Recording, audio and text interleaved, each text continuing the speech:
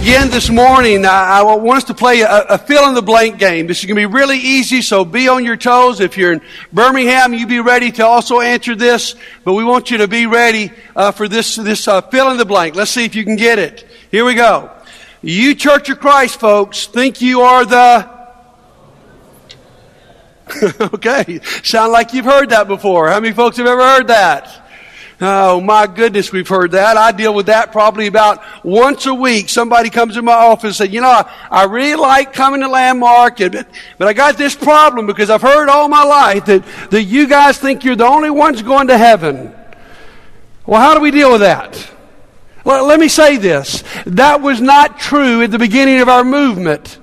If you're unfamiliar with Churches of Christ, we were part of what's called the Restoration Movement, which was a late 17th century, early 18th century, back to the Bible movement that says there's too much division in Christianity. Why don't we just go back to the Bible and simply be Christians? But they never thought at the beginning they were saying they were the only Christians. In fact, look at the next slide, and you'll see a restoration slogan.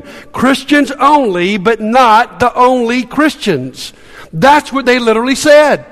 They made no claims to have the complete corner on the truth of God's Word.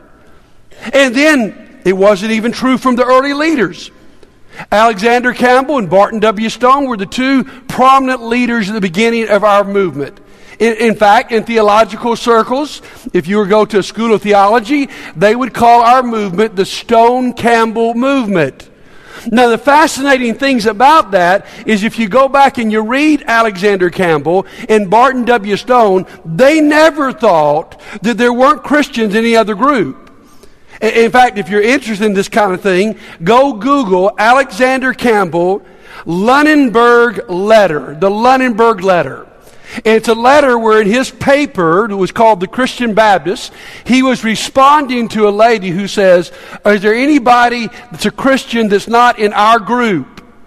And Campbell is very explicit, even to the point of comparing someone who is pious and holy and Christ-like, who has not understood baptism the way we understood baptism, to someone who was not very Christ-like and had been baptized. And he said, if I'm going to tell you who I think the Christian is, I'm going to tell you over here.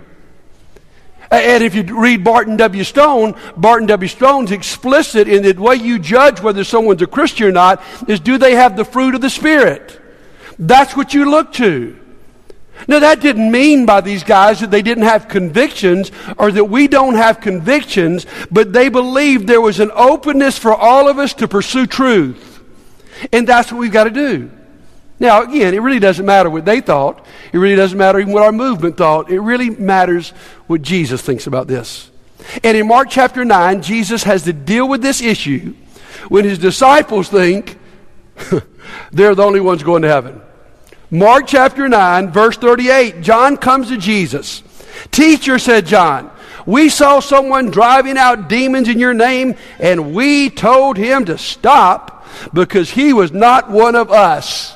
Can you imagine that scene? I think John is so proud of himself. He thinks Jesus is going to pat him on the back and say, man, you did the right thing. He said, Jesus, we saw this dude out doing things. And, he's casting out demons. He's doing it in your name, but we knew he wasn't a part of us. And so, hey, Jesus, I straightened this situation out, man. I told him to stop. You know what's ironic about that? Is that last week we studied a story where they couldn't cast out demons. And now they're being condemning to some guy that's out there casting out demons. Now, what's Jesus going to say to this? I think John expects Jesus to go, awesome, man, you got it right, thanks for stopping him. At a previous point in my life, I'm expecting Jesus to do the same thing. But it really sort of messed me up when I read what Jesus said to him. Verse 38, do not stop him, Jesus said, for no one who does a miracle in my name can in the next moment say anything bad about me. For whoever is not against us is for us. What's Jesus saying? Don't shut him down. Don't look at him with judgmental, condemning eyes. He's doing it in my name. He's doing it by my authority. The fruit of my power is evident in their life. Who are you to walk in and now say, you got to stop? And so, guys, here's what I say to us. Because this is not to say we don't have convictions and not to say we don't stand up for our convictions. But it is to say we don't have to do it from a judgmental posture that says we're the only ones who got things right. Nobody else got anything right. You know, recently, Lincoln and I went to that J.H. Ranch camp. It's an interdenominational camp. What I love about going to somewhere like that, what I love actually about what happens here in our church at Landmark is that there are people from all different kinds of groups that literally come together to learn together. I love that about our church here. Many of you come from Churches of Christ background. Many of you come from other backgrounds. And what we say to you is probably whatever background you came from, there's some strengths and there's some weaknesses. We certainly have strengths and we certainly have weaknesses. Why don't we just learn together? For instance, being at that camp. You know, I really have a problem with what's commonly called in religious circles the sinner's prayer. Why do you got a problem with that, buddy? It's got great sentiment because it's not found in the Bible. That's not what they tell people to do. But I can go there and I can enjoy it and I can learn and they can teach me some things, and when I get a chance, I'll corner somebody and try to say I'm not too sure about this deal. And that's the beautiful thing it should be. You see, listen, here's what's going on in our passage, all right? Here's our headline today. Jesus humbles his followers. Jesus humbles his followers. Why? Because they have become proud and arrogant. Let me give you the context here of our story. Just a few verses before they try to stop the man casting out the demon, the disciples have been arguing about who's the greatest. Can you imagine that conversation? You know, Peter's always the first. Peter's going, man, guys, I know I'm the greatest. I'm the head guy. Jesus took me on the Mount of Transfiguration. And John said, oh, yeah, Peter, we were there with you, and you blew it, man. You said, let's build 3 tabernacles. I mean, that was a really stupid thing to say. And then Peter said, oh, John, you don't get... Hey, who was it who first named Jesus as the Messiah, the Son of God? It was me. And John says to him, and who did Jesus say... Get behind me, Satan, too, okay? So, I mean, they're arguing about who is the greatest. And now they've got this encounter with this guy where they've become exclusive and arrogant. And they think, you know, Jesus, if they're not in our little group, it doesn't count. And so Jesus knows he's got some work to do to humble these guys. And we're going to see 3 stories today where Jesus does that. He does it with a promise, a warning, and a picture, okay? Let's start off with the promise. Look what he says in the next verse, verse 41. Truly I tell you, anyone who gives you a cup of water in my name, because you belong to the Messiah, will certainly not lose their reward. What's the promise? The promise is that small deeds are big time to God. Small deeds are big time to God. What's he saying? You guys are over here arguing about who's the greatest. You're all puffed up and arrogant. You're looking down your nose at other people that are working in my name. And let me tell you guys, it's not who's the vice president. It's not who's in the power positions. What really matters is, do you do some small things in my name? In fact, here's what I'll remember. I won't remember what big deals you do. What I really remember is if you're kind enough just to give a cup of cold water in my name. Listen, guys, it's not the big deals always, it's small things. And we today need to understand that what God remembers, what God rewards, according to this verse, is when we, behind the scenes, are willing to serve people in Jesus' name. I like the definition of character I heard recently. Character is who you are when no one is watching. It's one thing to do what you do up on stage, buddy. It's another thing when you're out there in the community and no one's watching and you give a cup of cold water in my name. That counts, all right? Now Jesus goes on to humble them by a warning.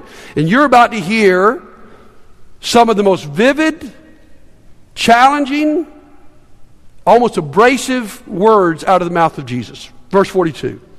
If anyone causes one of these little ones, those who believe in me, to stumble, it would be better for them if a large millstone were hung around their neck and they were thrown into the sea.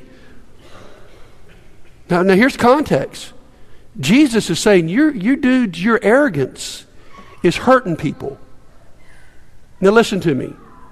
The arrogance of our movement has hurt us. But not only has it hurt us, it's hurt other people. It's caused people to stumble. And Jesus says, let me tell you guys about this thing. You know what? It would be a whole lot better for you.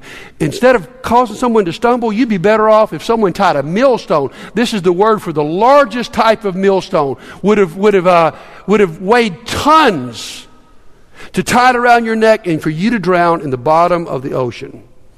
So Jesus says, here's what you ought to do about this. Verse 43, if your hand causes you to stumble, cut it off. It's better for you to enter life maimed than with two hands and go to hell, where the fire never goes out.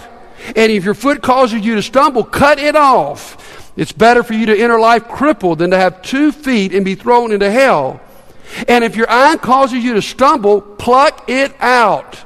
It is better for you to enter the kingdom of God with 1 eye than to have 2 eyes and be thrown into hell, where the worms that eat them do not die and the fire is not quenched.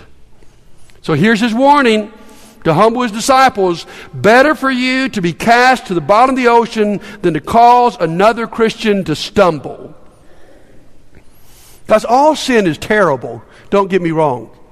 But the worst sin is for you and I to cause someone else to stumble in their faith. Listen, guys, we expect the world to tempt us, to seduce us, to seek to trap us. That should be expected. The world, in many ways, is Satan's domain. We expect temptation and seduction and all those kind of things. But here's what Jesus is saying.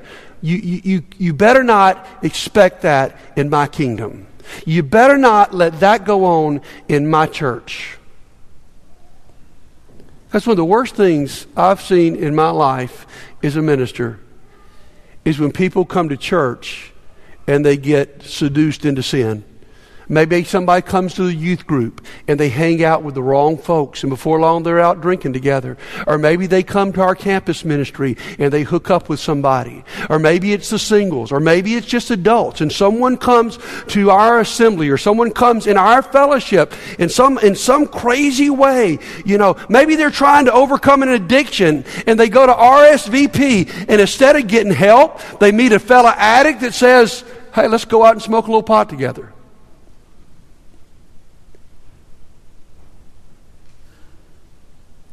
Jesus said,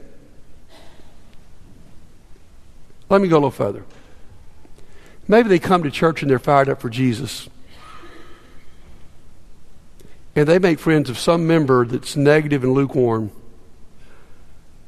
and they become lukewarm. And Jesus said, it would be better for you to have a millstone tied around your neck and you drown in the bottom of the ocean than for you to cause a brother to stumble.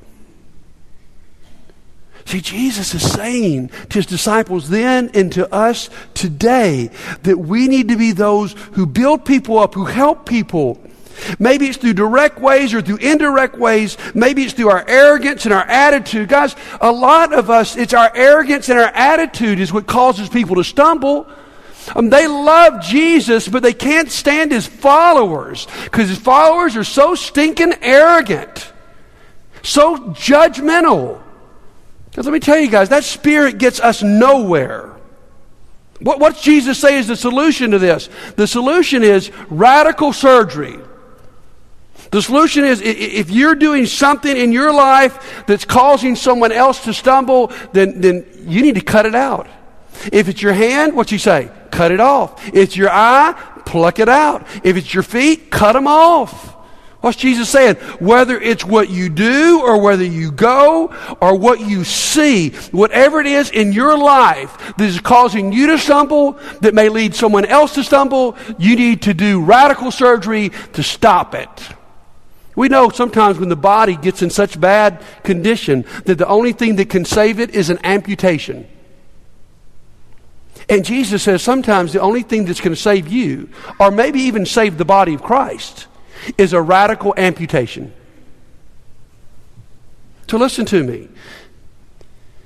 Maybe you're coming here overcoming an addiction. You may have to cut some things out in your life to overcome that. There may be some friends that you need to cut out of your life because you can't be around them without doing that. There may be some people that are so lukewarm and ungodly with their attitude and so negative that you've got to make a decision. We're not going out to eat with them anymore. I'm telling you, one thing I've learned in ministry and been reconfirmed to me over the last few months is you become like your friends. Whether you're 16 years old or you're 66 years old, listen to me, guys. We become like the people we hang out with. That's just the absolute truth. And Jesus says, here's what you do. If you can't handle that, and that's causing you to stumble, which, listen to me, when you stumble, there's always someone behind you stumbling. Cut it out. You say, well, is Jesus telling us to literally pluck our eyes out, cut our arms off, cut our feet off? Well, let's hope not, because we'd look a lot different this morning if that were true, right? No one would. I don't think anybody would be looking at me this morning if we had practiced that literally. What's Jesus just saying? He's trying to say, my goodness, my friend, you got to get serious about this thing, dude. If you want to follow me and not be a stumbling block, you better get radical with what you do about sin. Guys, one of our problems today is we have become so light on sin. Maybe it's an abuse of grace. I don't know what it is, but we're not taking it too seriously. And so before long, I'm caught up in something I shouldn't be caught up in. And here's the truth. When I get caught up with it, somebody else gets caught up with it. And Jesus says, let me warn you, man, you don't want that. It'd be better for you to go to heaven with one hand or heaven with one eye than for you to keep living that way. So let me ask you this morning, in the sin in your life, are you willing to work in a radical way to get rid of it? Well, what do you need to cut out? You know right now, where is your sin issue? What is your sin issue? Where are you most likely tempted? Where do you most likely fall? Who causes your attitude to stink? Who causes you to doubt? What causes you to be tempted? What are you seeing on TV that leads your mind in the wrong direction? What are you looking on the internet that's leading you in terrible directions? Jesus says, I'm telling you what, you better put that computer in the middle of the house so everybody can see it.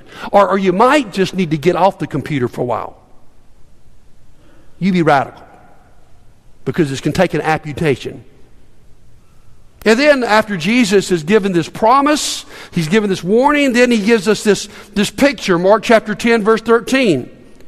I love this story. People were bringing little children to Jesus for him to place his hands on them, but the disciples rebuked them. Now listen, it was common in this day for you to bring your child to a rabbi for them to bless him. And so all these folks have heard how cool Jesus is, and they're bringing their kids, and they want Jesus to touch them. But the disciples, again, they're proud of themselves. They think they're protecting Jesus. I mean, Jesus is on his way to the cross. Jesus is a very busy man.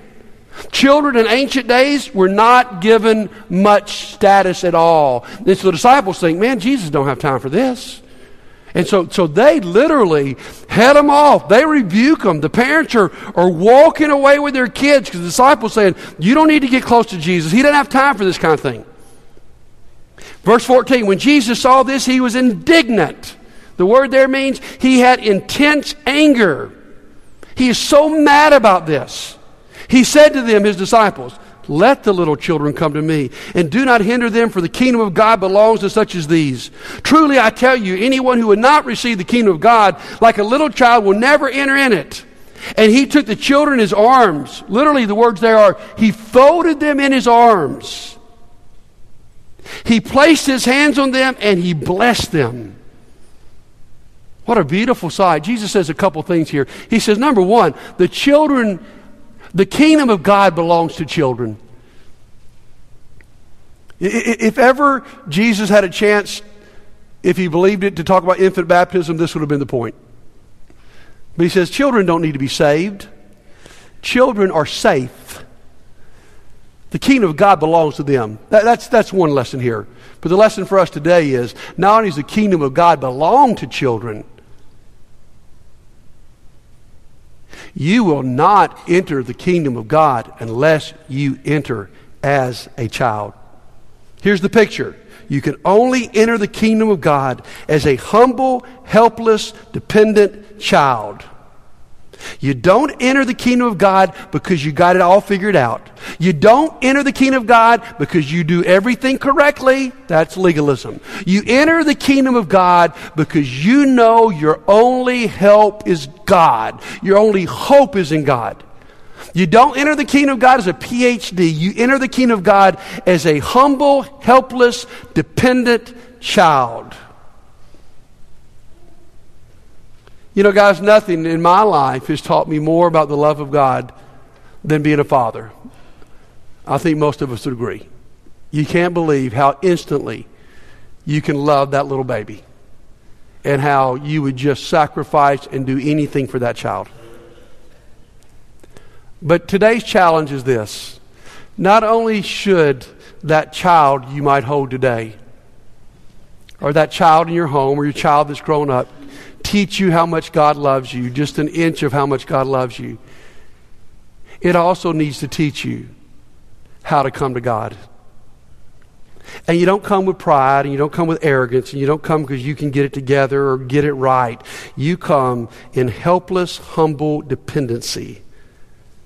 Jesus says, let me give you a visual aid about how you come to me. Look at this little child folded in my arms. This child is pretty much helpless on its own. It can't feed itself. Probably the children Jesus is talking about might have been 2, 3, 4 years old. This child can't take care of itself. This child is not full of pride. Children are uninhibited. I mean, if one of your kids here in this assembly gets really hungry, they're not worried about what the rest of us think. They're just going to start screaming, right? They're not worried that the preacher hates that. They're just going to get up and go. I love the kid I saw once, you know. He had been out 2 or 3 times, and finally he's going out again, and this time it wasn't the mom, it's the dad who took him out, and he's walking out the back door, and he screams back to the audience, "Pray for me!" Because kids are uninhibited. They're uninhibited in their love and the way they express their love. The things I miss about having little children more than anything is when you walk in that front door after a day of work and you hear them running to the door to just throw their arms around you and tell you how much they love you. That's how children are. And that's what God says. That's the way we come to Him. We come to Him innocently, expressively, uninhibited. We don't worry what everybody else thinks about us. We just want to be in His arms. So, Jesus says, you know what? My boys have got a problem with arrogance. They're a little proud, puffed up. Sometimes we struggle with the same thing, don't we? Let me do that. Let me tell them it's the little things that matter.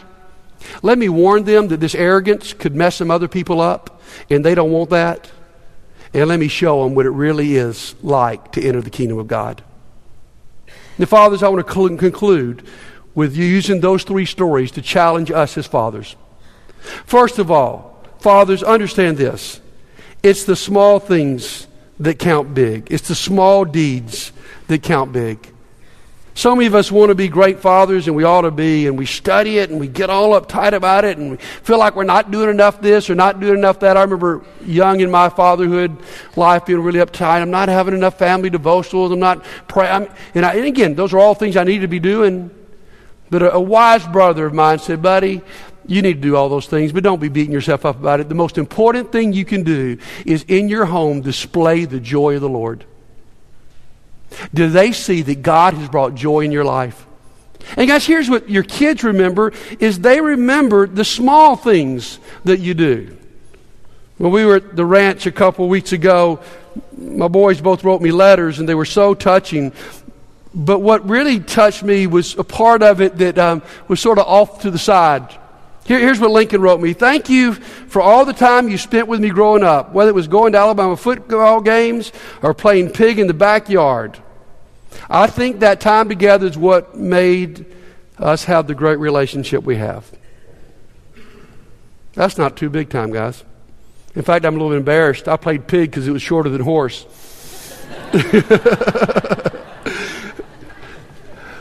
Because that's what your children remember.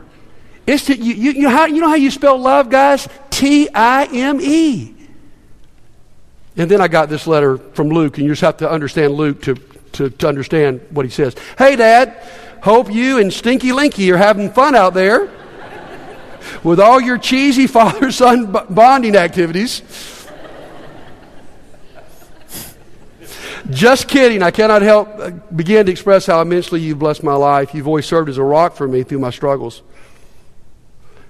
Growing up, I always considered you one of my best friends since we enjoyed so many of the same activities such as Corvairs, big gulps, bike rides, sarcasm, and he got me in trouble with the next line, and making fun of the women in our house.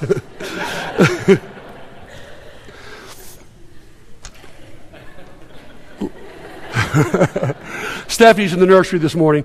Okay. Let me tell you guys, it's the small things that make the big difference. It's just the small things. And that's what they're going to remember. Second lesson. You are the spiritual leader. You said, no, my wife's the spiritual leader. I'm just here to tell you. You are the spiritual leader whether you like it or not. That's what the Bible says. We might try to get around that, but the Bible says in the home, the male is the spiritual leader. And many of us, we sort of abdicate that. But here's what I want you to know, guys, is whether you want to be the spiritual leader or not, or believe you're the spiritual leader, you are. Let me show you some statistics that will prove this. First of all, from a study done in Switzerland in the year 2000. Just look at these. If the mother attends church regularly and the father does not attend church regularly at all, 26% of their children will end up attending church regularly. 60% of their children will not end up attending at all. That's if the mother goes and the father doesn't go. Here's the next one. If the father attends church regularly and the mother does not attend church at all, 44% of their children will end up attending church regularly. 34% of their children will end up not attending at all. It jumps from 2% to 44% if the dad's the one who attends regularly. I don't know what it is, guys, but there's something about our impact on the family. Here's a study from the Southern Baptist Association. If the mother is the first to become a Christian in a household, there is only a 17% probability that everyone in the household will follow. Look at the next one. If the father is the first to become a Christian in a household, there's a 93% probability that everyone in the household will follow. Did you see that? Dad, are you listening to that? Whether you want to say you're the leader or not, whether you feel adequate or not, you are the spiritual leader. And Jesus' warning to you is this. It would be better for a millstone to be tied around your neck and you to be thrown to the bottom of the ocean than for you not to be the spiritual leader you ought to be and your children stumble and don't know God. So you are the leader. No question about that. Men, let me ask you a question. Are you spiritual?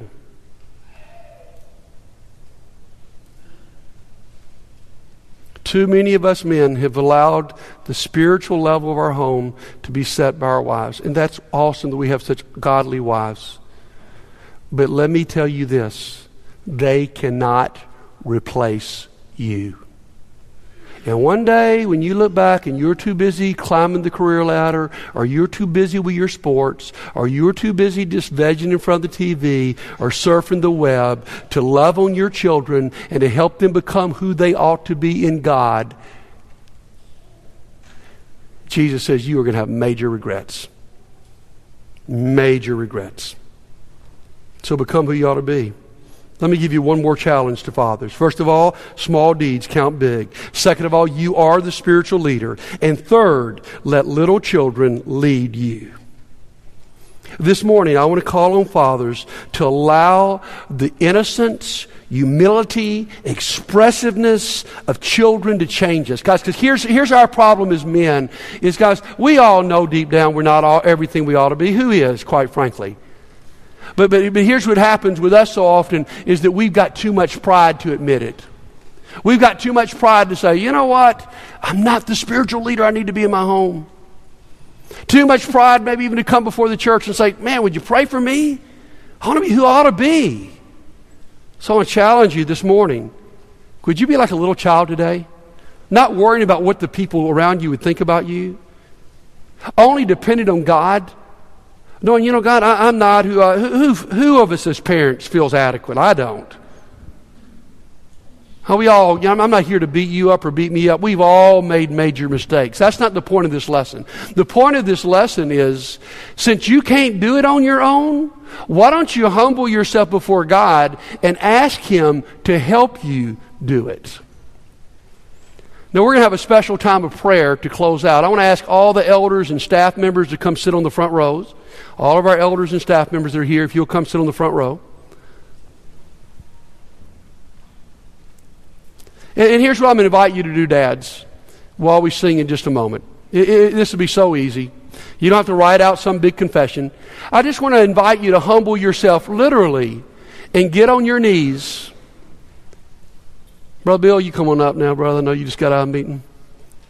But what I want to do, we're just going to use this stage as a place for fathers to come and just kneel on one of these steps and just start praying. And then after about 20 or 30 seconds, one of the elders or staff members is just going to come over you and put their hand on your shoulder and ask you what they can pray for you about. And maybe you're a dad, or maybe you're about to become a dad, and you don't feel adequate. And today, or maybe you're a pretty good dad, you just want to be a better dad, and you never want to give up a chance to pray. I encourage you just to come as a little child, humbly. Maybe you're a child with older children that you're worried to death about. You're a dad with older children you're worried to death about, and you think they've gone too far. But they're never too far. And today you'd want to pray on your knees and for one of these men to join you in prayer. Or maybe today's the day that you want to become a Christian. Just meet me up on this front row before you walk out of here. Just humbly throw yourself on the death, burial, and resurrection of Jesus, and you can leave this place saved and full of the Holy Spirit. Because some of us have too much pride. This morning, while we sing this wonderful song, On Bended Knee, we're just going to remain seated. But would some of you men come up here on bended knee on this day and commit to God that you want to be the father that only He can make you. Stop trying to do it on your own. You may have read so many books on parenting, been to so many seminars, and they just wear you out. But today I'm saying the most important thing you can do is come up here and pray to God and let some good brother. Man, I look around and I see some awesome dads on this front row. Some awesome dads. And you let them pray for you. Or if you have a prayer request, meet me on the front row. Let's start singing. Dads, if you need to come up, come on up.